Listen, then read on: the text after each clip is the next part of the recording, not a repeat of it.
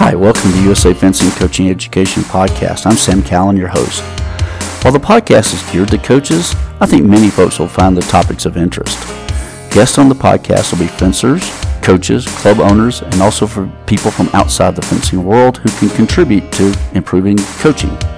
If you have suggestions for a podcast topic or guest, please email me at s.callan@usafencing.org. That's s.callan@usafencing.org. Thanks, and enjoy the today's episode.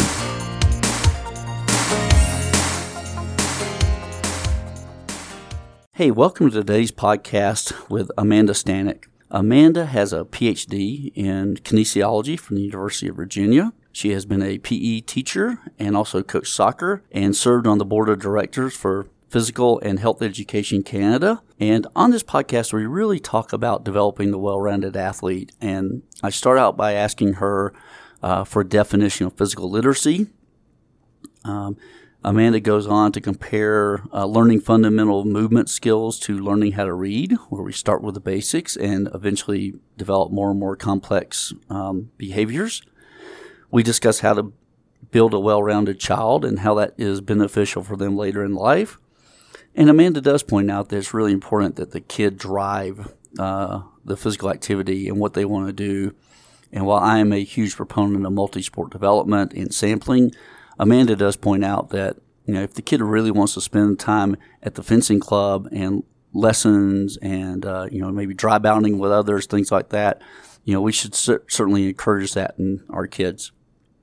We discuss a little bit about what we can do to integrate physical literacy into fencing lessons and curriculums in clubs, and she does challenge me to help come up with some curriculum for that, and I've got that on my to-do list.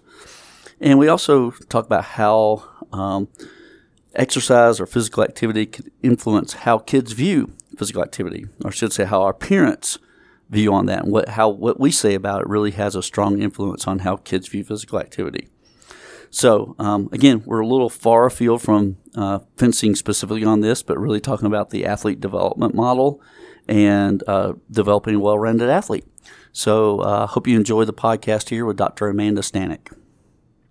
Welcome to the USA Fencing Podcast. I'm really thrilled to have on me today Amanda Stanec. Amanda has a company called Move, Live, and Learn, where she talks about physical literacy and why movement is important. And I'll let Amanda talk a little bit more about that in a moment. But Amanda, welcome to the podcast. Thanks so much for having me. It's great to be here, Sam, and it's lovely to meet you.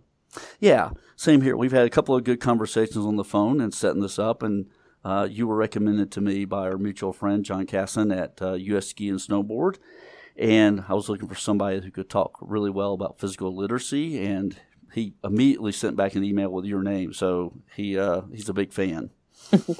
Well, I was saying this to you before I wear many hats, and I know the call I'm wearing the physical literacy hat, but as a parent, the hat I would wear when I describe John Kaysen is the absolute person that I would want someone similar to John coaching my kids, because he's just so amazing and loves it so much and is such a student of a sport, always learning, and his enthusiasm it just lights up a room, which is so cool. Yes, I agree. I think we're both part of the John Kaysen fan club, but yeah. Let's not bore people with that. And how about giving folks a little bit about your background and kind of how you came to be involved in this area of physical literacy, and then we'll talk about what physical literacy is. Sure. I grew up in Nova Scotia, Canada, and was fortunate enough to grow up in a small town, a very active town in the northeast coast called Antigonish, and we really pride ourselves on being physically active 12 months of the year. Played a lot of different sports at the community level. It was a kind of an idyllic setting in that the population was low, so you could try everything and be a part of everything. So was really happy to do that, and then specialized in soccer when I was about 16 or 17, and went on to play university soccer in Canada. And I majored in physical education, and then I moved to the States to teach physical education and coach soccer at a prep school in Virginia. And they were kind enough to fund my master's degree at Virginia Commonwealth, and taught there so then I taught at that school, the collegiate school, for 5 years. And that master's studies led to a scholarship at the University of Virginia to do my PhD work in physical education pedagogy.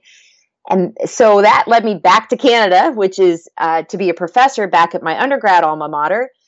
And during that time, I was elected to Physical and Health Education Canada's Board of Directors. And that is the equivalent of Shape America. So the organization that, nonprofit that works to support curriculum in the schools across Canada. And at that time in 2006, when physical literacy was really coming on stage in Canada.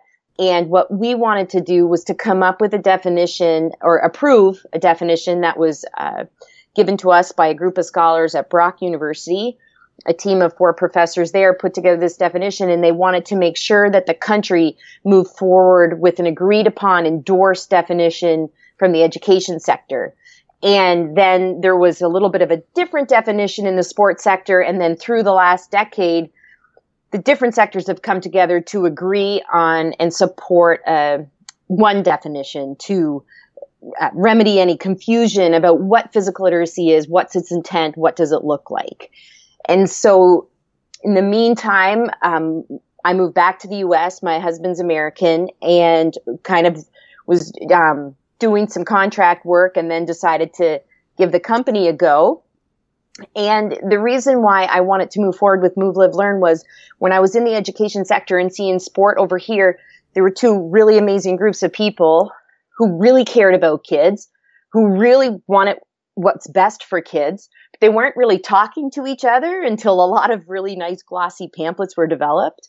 And then you even take in the health folks, they weren't even at the table. And so what I wanted to do with Move, Live, Learn was get us all out of our silos and come together to collaborate so that when we went to do research in sport, we looked at the previous theories in education, for example, or if we wanted to develop youth development programs through physical activity, we listened to the health and mental health research as well as what we know about best teaching practices. And so that was how my journey kind of came to be. And that's how I got involved with the physical literacy piece. All right. So you mentioned physical literacy several times. Mm-hmm. What's the definition of physical literacy? Well, the definition of physical literacy is that the competence and confidence to move, to be physically active in a wide variety of environments. For example, think about land, snow, ice, and water. And it's to benefit yourself, but it's also to benefit your community. So it really encompasses that personal and social responsibility piece. It's not just fundamental movement, although the fundamental movement are the building blocks, if you will, or the movement vocabulary piece that are needed. So without those fundamental movements, it's very difficult to want to be active or to be competent and confident in a wide variety of environments. It's that first stepping stone, but it's not the end goal. Yeah. And I'll admit, I tend to focus probably more on the movement issue, and it could be because I'm working in a sport world, and I sometimes forget about the more kind of social aspect of that, or the developmental aspect of that part of it. So what do we mean when we talk about physical literacy, though? What are we talking about in terms of what kids should be doing, or what the recommendations are for kids as well as adults too, I guess? Yeah, I really have to. There's a couple colleagues back in Canada who have really, through the years of conversations, probably guided my thinking on this a lot. One is Dr. Jamie Mandigo, and one's Dr. Dean Creelars. And working with them, Jamie uses this analogy of how kids don't just start reading a book. The kids start by learning phonics and learning their letters, and then their sounds, the phonics, and then putting the letters together for words, and then words together for sentences, and sentences for paragraphs. And, you learn to read, but then you read the world. So they're exposed to fiction and nonfiction, or maybe it's a mystery. They're exposed to a lot of different types of literature to see what hooks with them, right? Or so they can think critically about it. So how they can use the reading in many ways to make themselves better. But then how can some people also then use the power of words to make society better, right? And so when you look in that with physical literacy, thinking about the letters or the alphabet, their movement vocabulary, run, hop, skip, jump, throw, catch, right? if kids don't have those, they can't then combine them for skill combinations, and then they can't use them in different contexts. So throwing and catching on land might be different than, throwing and catching in water for water polo. So what should they be doing is they should be doing more and lots and diverse things to really to hone those skills. Because if, and there's this beautiful diagram that Canada Sport for Life has out, and you can download it from their website for free, I'm sure.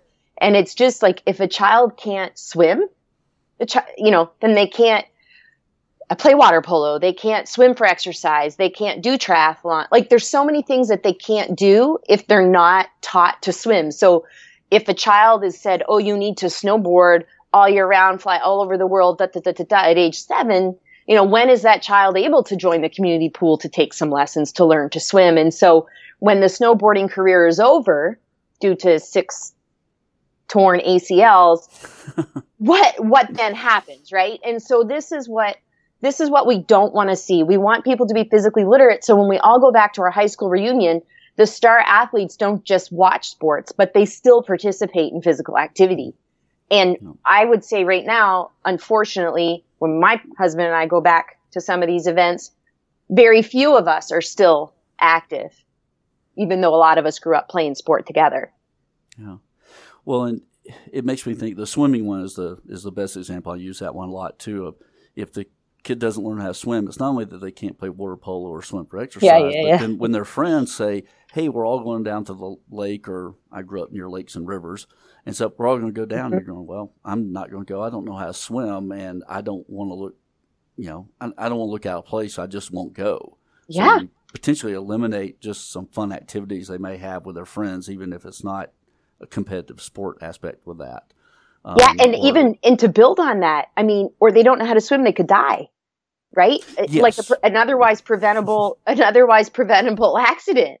And I would say too, how somebody might feel uncomfortable with the swimming, they would feel just as uncomfortable if they don't know how to throw and catch to go and jump into a pickup game of ultimate frisbee in a local park when they graduate college and get their first job and have time to do these things. Yeah, exactly. And it just opens up a whole world to them. I love your reading analogy there, where we also typically don't have kids just, age 7, we say, okay, you're only going to read history. That's all you're going to read. Mm-hmm. Nope. You can't go over there and read Harry Potter and I don't know, whatever else the modern version of that one would be. But with that, you're just going to read that. You're going to be so specialized at something at the age of 7 that's it. And you'll never read Shakespeare or John Grisham or anything else. It's just history books. Yeah, exactly. And we do this all the time. And building even on that deeper, Dr. Colin Higgs has a phenomenal presentation. I think it was probably 5 years ago that I watched him present this, and it is all about sport and all the research in sport and the black box of puberty, and how you can't even predict. Generally speaking, you can't predict the level of someone at 18 based on where they are at 7, so, so we specialize kids when it might not even be the right thing for them. Oftentimes it's not the right thing for them. And then recognizing too, with physical literacy, like speech, like reading, there's a reason why we want to teach kids reading in kindergarten, right? Because that's the age where they're most ready to learn. And same with our fundamental movements. If a child doesn't develop those, if a child doesn't crawl and walk and meet these benchmarks, there needs to be some interventions. Well, what's not happening now is the kids aren't learning to throw, skate, swim, and do these things, but then the intervention isn't coming in to support them. And it becomes more difficult as they get older if they haven't already learned it. Not only that, but then you have the psychosocial variables that are coming into play, like we've kind of mentioned. They're removing themselves from the situation because of their perceived competence is so poor. And that's why I like that the definition is, physical literacy is the competence and confidence, because even if, the kids who have a lot of fundamental movement, I'll use wrestlers for an example. Wrestlers know how to fall really well. And so wrestlers they can do a flip, and they can often pick up things like snowboarding or things because the fall part, it's a safe roll. And so their movement their movement vocabulary is quite great. And then they have this perceived competence because their body's been in so many different positions that they can then pick things up. It was pretty cool to think about how, by then just pigeonholing kids and putting them in one sport at a young age, we're really doing them a disservice. Oftentimes for adult ego or adult self-serving, whether it be to run a business and have more kids in our facility, or to win a medal to try to relive our youth and get the medal, whatever the reason might be. Yes. Living vicariously through our children. Yes. Yeah. Yes. Yeah. And I get the pressure from a parent because, when my 7-year-old wasn't going to do indoor soccer last year, people are like, oh my gosh, she's going to get behind. I'm like, so, she's going to skate and she's going to do all these other things in the winter. And so just saying to her, just don't worry about it. You can go outside and play all the time with play soccer. Like, we don't need to pay for it and go all the time. So, yeah. That's an interesting one. I recently had a discussion with a friend of mine who we were talking about youth sports, and he is a parent of a youth sport athlete, and he was, he played sports in high school and whatnot, and still is an active person doing a few different things here and there. But we were talking about this, and I think his oldest kid is probably 16 now, but we were talking about coming up through the ranks, and he says, played travel soccer, for several years, and then just kind of got out of that and plays for his high school team, which is actually much lower key than the club soccer team is. Mm-hmm. And but one of the things he said was I'm talking about multi-sport development with him and doing all this stuff. I'm kind of getting on my soapbox, as I will do. I'll admit that. And he goes, my God, I can't imagine, having to pay to do another travel team thing. And I looked at him, and the look on my face, he said something, wow, why do you give me that look? And I said, it doesn't have to be that level. It's like you said, either go out and play, and pick up sports has really dropped off in the U.S., but just go play the rec league basketball during the, winter for his soccer playing child and stuff. And it was almost like he looked at me like, well, that would be such a step down. Yeah. Well, that's not really the point, is it? And so anyway, his second kid is actually doing a lot more of that. And I don't know if that was any influence on me or not, but his second child is doing rec sports in addition to kind of his very focused on baseball at this point. But during the winter, he goes and plays just in the rec league basketball thing that's low key and it's fun. He makes new friends that are different than baseball friends. Yeah. So, yeah. That's awesome. And, it's really funny too, because the conversation of that early specialization often comes up. But I always like to also add into that. A lot of times, if a 16-year-old is loving it and wants to do it all the time, and the parents are willing to fund all this, and like that's a small percentage of people, really. Like, I still think the biggest issue with youth sport is the lack of participation because of the cost barriers involved with it. It's become like this elite or nothing, and using words like elite for 6-year-olds and things like this. So while it is, I do think if the kid has to play a role in this, in terms of, like, I would love to play rec league basketball and pick up, and that would be so much fun, as opposed to, I don't want to, like, I'm craving this extra ice time, and I think everybody's kid is different.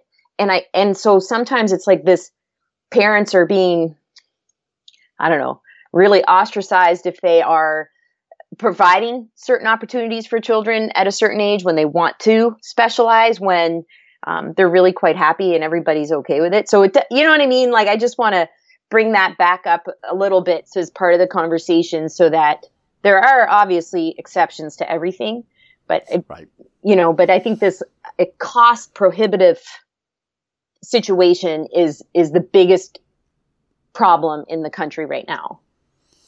Yeah, there's a, and I'll see if I can put this in the show notes. There was a Washington Post story, I would say, in maybe September.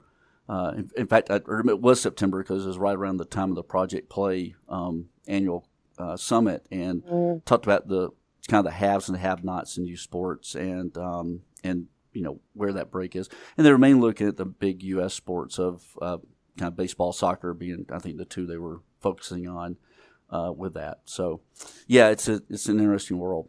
It is. Let me bring this back around physical literacy for a moment here too. So, for fencing coaches and club owners out there, one of the recommendations that USA Fencing makes is for multi-sport, multilateral development, so that kids are getting those, the running, jumping, throwing, skipping, the Canadians, of course, big on snow and ice stuff, and doing that. And for maybe the kids who are so in love with fencing, they don't do another sport. What are some things that coaches can do to integrate these physical literacy skills into, warm-ups or cool downs or anything like that, so that those kids do develop some of those movement skills? Yeah, that's great. I would say USA Fencing should work with a group to come up with a movement preparation for the different stages of the long-term athlete development. So the kids coming into their club who are at the fundamental stage might have a movement preparation. It's 10 minutes at the beginning of 10 minutes at the beginning of the session that they would go through these certain exercises. I've seen, I believe they're available for free on Canada Sport for Life website as well. But there are some already developed for different stages of LTAD that are developed for the purpose of, I think there's 4 different stages of the model. So maybe it's probably fundamental through training to compete. I would guess those 4 stages. And so there's one for each one. And so the kids would come in, and for the first 10 minutes of every practice, they would go through these, hop on one foot, karaoke type activities. That is one thing. And they, based on, it could maybe even if USA Fencing worked with some people who have developed these, we could then look at, okay, these are the movements that they're always getting in fencing. So now let's maybe pull some of these movement preparation activities out of this warm up and add some of these things which aren't existent to support that. So that's, I think, a very tangible kind of easy fix that they could then have up on their site so that all the clubs around the country could access, and making it free for the people at the community level to access these great warm-ups, and everything would be one very easy, cost-effective way to do this and to do it right. Because I think people are very well intended and would like to do it, but sometimes just don't know what to do. Yeah, exactly. I agree with you that we need to take some lead in that, and we're in the process of working on some of that information to get out to people. And I also know there's tons of stuff on YouTube that people have put up there. They're good on, here's a way you can do a really neat little warm up, and you're doing the different movement skills and things, and you're also getting them warmed up and prepared for their instruction, their lesson coming up as well. Yeah, on that. Yep. And then another little thing, and this comes back to why I like sport to talk to teaching. Was sometimes what I would do when I first started teaching PE, and sometimes, the culture where I was, sometimes the middle schoolers weren't always excited to come. So I started this little activity and set up this fun little game in the locker room where they could, which some people would frown upon perhaps, but it was well supervised. And it was like a modified handball activity. And it was almost like if they got down and got changed quickly, they were rewarded by this little game. It was more of an intramural type thing, but all the kids got involved. And sometimes they were so into it that for the last round, class would start 2 minutes late because they were so excited about movement and playing this game. But it really helped to increase the community feel of the class and to remind them just how fun physical activity is. And then we could come in, and it may have had nothing to do with the actual lesson, but we could then use that experience to talk about social health and community and all of these other aspects of why, we move our bodies, and, for example, why kids like to go to fencing. What are the community aspects of it as a group, and as a, do they do things to service in the community and things like that. So that's just another little way that you could modify that. I know my husband wrestled for Cornell, and Cornell wrestlers love to play soccer before practice. They love to play indoor soccer, and they go hard, and they, they think they're really good at soccer and they're really good wrestlers, but it's fun to see. It's fun to, like, when we're in Ithaca, it's fun to see them go and enjoy so much, enjoy each other and play and compete in such a fun way. Yeah. Well, and I think that one of those things too is, that can be a nice different way of conditioning the athlete as well, as by making it more game versus go run laps. Oh, yeah. And I'm a runner, and you were talking earlier, you're going to head out for a run as soon as this is over. And we may enjoy doing that, but most people, especially middle school kids and high school kids, run.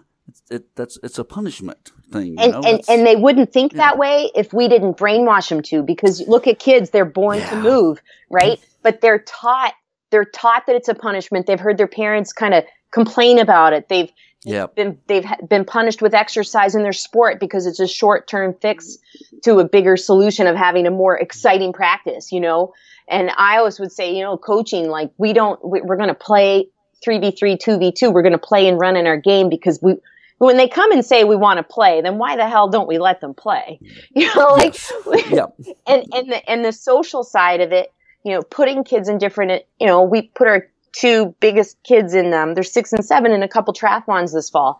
They actually learned, when we talked about, if you're the last one out of the water, you still have 2 events, like, just compete and have fun. And, and so it is really cool to see how they will see it as a reward. They'll petition their principals for more recess. They'll be upset if they're punished with exercise because exercise is a privilege, so adults have to be mindful, and coaches, of how we talk about physical activity as such a gift, Yeah. I'm excited for my run now, Sam. Well, good. The running coach in me comes out to try to get you fired up for your run. Well, I think part of it, one of the things, and it's funny, I asked a friend of mine who is at the National Strength and Conditioning Association, Scott, I interviewed him for an old podcast that I was doing, and we were talking, and one of the questions to him was, what's the one thing you would want to get rid of that you would wish coaches would stop doing? And he asked me that question as well. After he answered it, he goes, I said, make them stop exercise as punishment. Mm-hmm. Conditioning should be conditioning and stuff. And I said, I think too many kids, because we did this when I was, playing basketball as a kid, in high school, we would, if you missed, free throws, you ran laps. Well, anybody who's taken Psych 101 knows you put a negative with that behavior, and, you don't want to do that punishment. So people don't want to run because they were told forever, oh, you messed up, run a lap. Yeah, and exactly. Then you've taken a very common form of exercise that a lot of people do. I hate that. Why? Well, because I had to run. I have friends in the military, and they would have to run for punishment. And I'm going, so are you going to go out and run for fun? No, it's always seen as punishment. And, or doing push-ups or things like that, having that connection just is mind-boggling. And I will admit this was a recent revelation in my life in the last about 15 or 20 years. I, realized that, and wish I now had not made kids when I coached youth sports do that, because I was guilty of it. Yeah.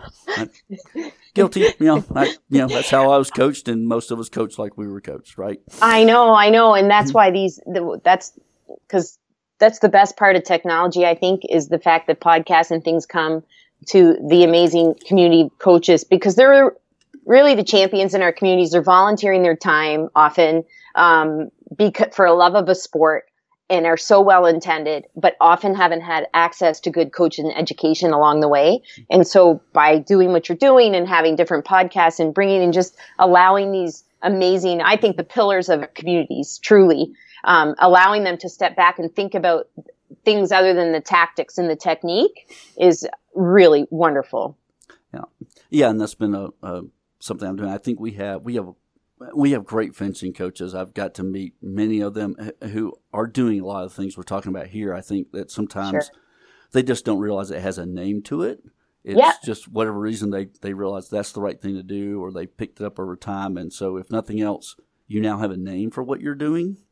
with this, whether it's long-term athlete development or, here in the U.S., American Development Model, or if it's physical literacy. And hopefully this helps reinforce those people who are doing that out there, doing the good stuff of developing those movement skills with their kids, and even with the adults too. Although, as you pointed out, there are these windows where you're primed to learn these things, and it's not that you can't learn them later. You're probably just not going to develop as well as you had if you had done that between these age ranges, depending on what the skill is. Yeah, and I think bringing it all back to physical literacy, as we've talked about, it is something that goes over the lifespan. And so when we're talking like youth and early years, it's also, what is the 90-year-old who used to go for long walks, who then walked up her long driveway, who then could walk back and forth in her farmhouse, who my grandmother, she was 95, and she would still get up, many times a day and walk from one end of her farmhouse to the other and back, because she knew that it was helping to keep her mind sharp and her bones strong, right? Yeah. And so she was more physically literate than somebody perhaps racing and doping, because she's was moving her body for her health, right? And what I also love about physical literacy, it does take into account clean sport, because it is about them being motivated to behave in physically active ways that benefits oneself. And you're not benefiting oneself if you're cheating, right? Yes. In any capacity, and benefiting others. So how are you then trickling that on? Are you volunteering at a local 5K? Like, it could look very different to different people. Are you organizing a run group to get your neighbors out? Are you inviting the mom down the street who looks totally burnt out and exhausted to yoga with you? How are you then trying to kind of share that with your community? And I think kids, if curriculum is good and youth sport development is good, they will get that, and it can change quickly, you know? Well, I would put a challenge out to folks is, to help, a little bit self-serving in that we want to grow our sport here. We want to grow fencing is absolutely to invite your friends to, come to, your fencing club. And many, many clubs do a bring a friend night and help to introduce them to that sport. You are helping their physical literacy by introducing them some movements of striking things. And certain movement patterns. And, a lot of kids, it's like with any other sport, there are a lot of kids who, are going to try it and go, this is not for me for whatever reason. Some people are more team oriented, I think, kind of in our DNA, or individual sport oriented. And I really like the fact, to have people try both and to see what they like. And, I was at a conference a couple of years ago, and a guy made a really great comment. He runs a soccer club up in Denver. He's part of a soccer club up in Denver, and he encourages all his soccer players to go do an individual sport. And I asked him about why afterwards, and he goes, "Well, it teaches you're reliant on yourself at the end of the day. That but you also get all the thrills that come with being in an individual sport, and that if you win, you won. It wasn't because a teammate, passed you the ball. And for some people, that's really good. And he kind of thinks that helps out. And then he said the flip side would be if he said, if I were a golf coach, I would go encourage kids to go play a team sport, a true team sport. Because then you learn that you need to rely on others and working together and all those skills. So I think that kind of brings in the physical literacy of that well-roundedness and trying different things. And find that out. Yep. Well, and I have not had the privilege yet of being around fencing. I would love to try it. Actually, I think it's really cool to watch. And when I was doing some research and some work, some program writing for the International Olympic Committee, I was over to Europe a couple times, and at 2 different trips, I had the opportunity to meet and listen to and interact with Claudia Bokel, who won a medal in Athens in fencing. And she is now in the IOC, but she was elected as the Athletes Commission. I think that's the proper term, but all the athletes voted her to be their representative. And, you all have a really smart, wonderful ambassador on the world stage as well. I mean, she is she was so smart and wonderful and lovely to listen to and learn from. So it was, I'd like to see it more. Yeah. I'm sure there's so many kids who would love it that haven't been exposed to it. Yes. Yeah, exactly. And I think that is one of the things that I think a lot of people in my position are very much in the idea of exposing kids to lots of sports, particularly the sports that aren't high profile, that aren't the big 4 or 5, which are almost all team sports in the U.S., soccer, hockey, basketball, baseball, football. I don't know. I don't know what the next tier of that is, other than maybe swimming and gymnastics are probably the highest, and track and field are the 3 highest profiles in the Olympics for sure. But, there's lots of sports out there that you can be really good at and good at and do for the rest of your life. I mean, when you come to a fencing tournament, you have people who are 70 and 80 years old who are fencing still. Some of them started later in life. I met a woman who won an event in Baltimore in March of 2017, and she was in her early 80s. I think she had started fencing when she was in her mid 60s. Wow! So, yeah, it's so cool. I thought it was really cool, and as someone who has taken some fencing lessons later in life, I went, well, I'm a youngster compared to her, and so it's never too late to start as well, and for them to develop those skills and the movement patterns and the social aspect of it too. Most of the time people say that one of the reasons they do sports is that the health benefits, but also that social interaction with folks. Exactly. And so that's why, and that's why we come back to the youth sport is we need to be identifying that for kids so that they get that.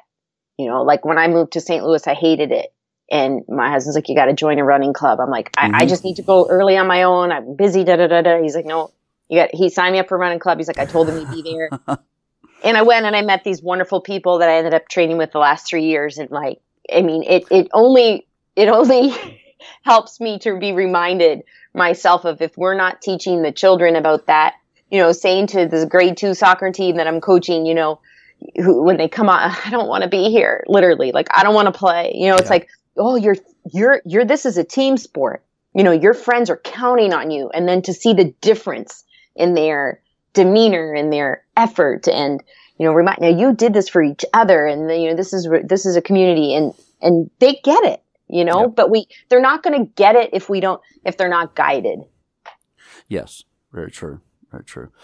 All right. Well, Amanda, I'm going to wrap this up and, any kind of parting thoughts. And again, give us your website and are you on social media, and give us those handles and then any closing thoughts.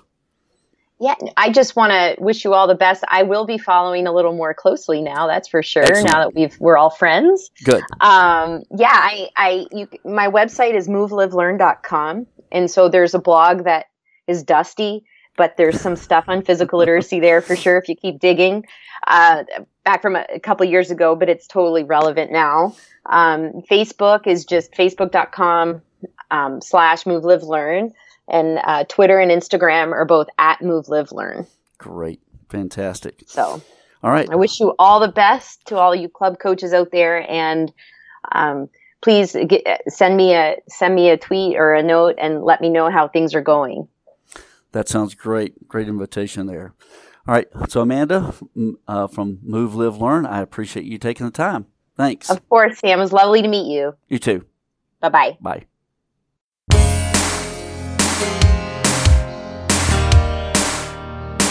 Hey, this is your host, Sam Callan, once again, thanking you for joining us for today's podcast.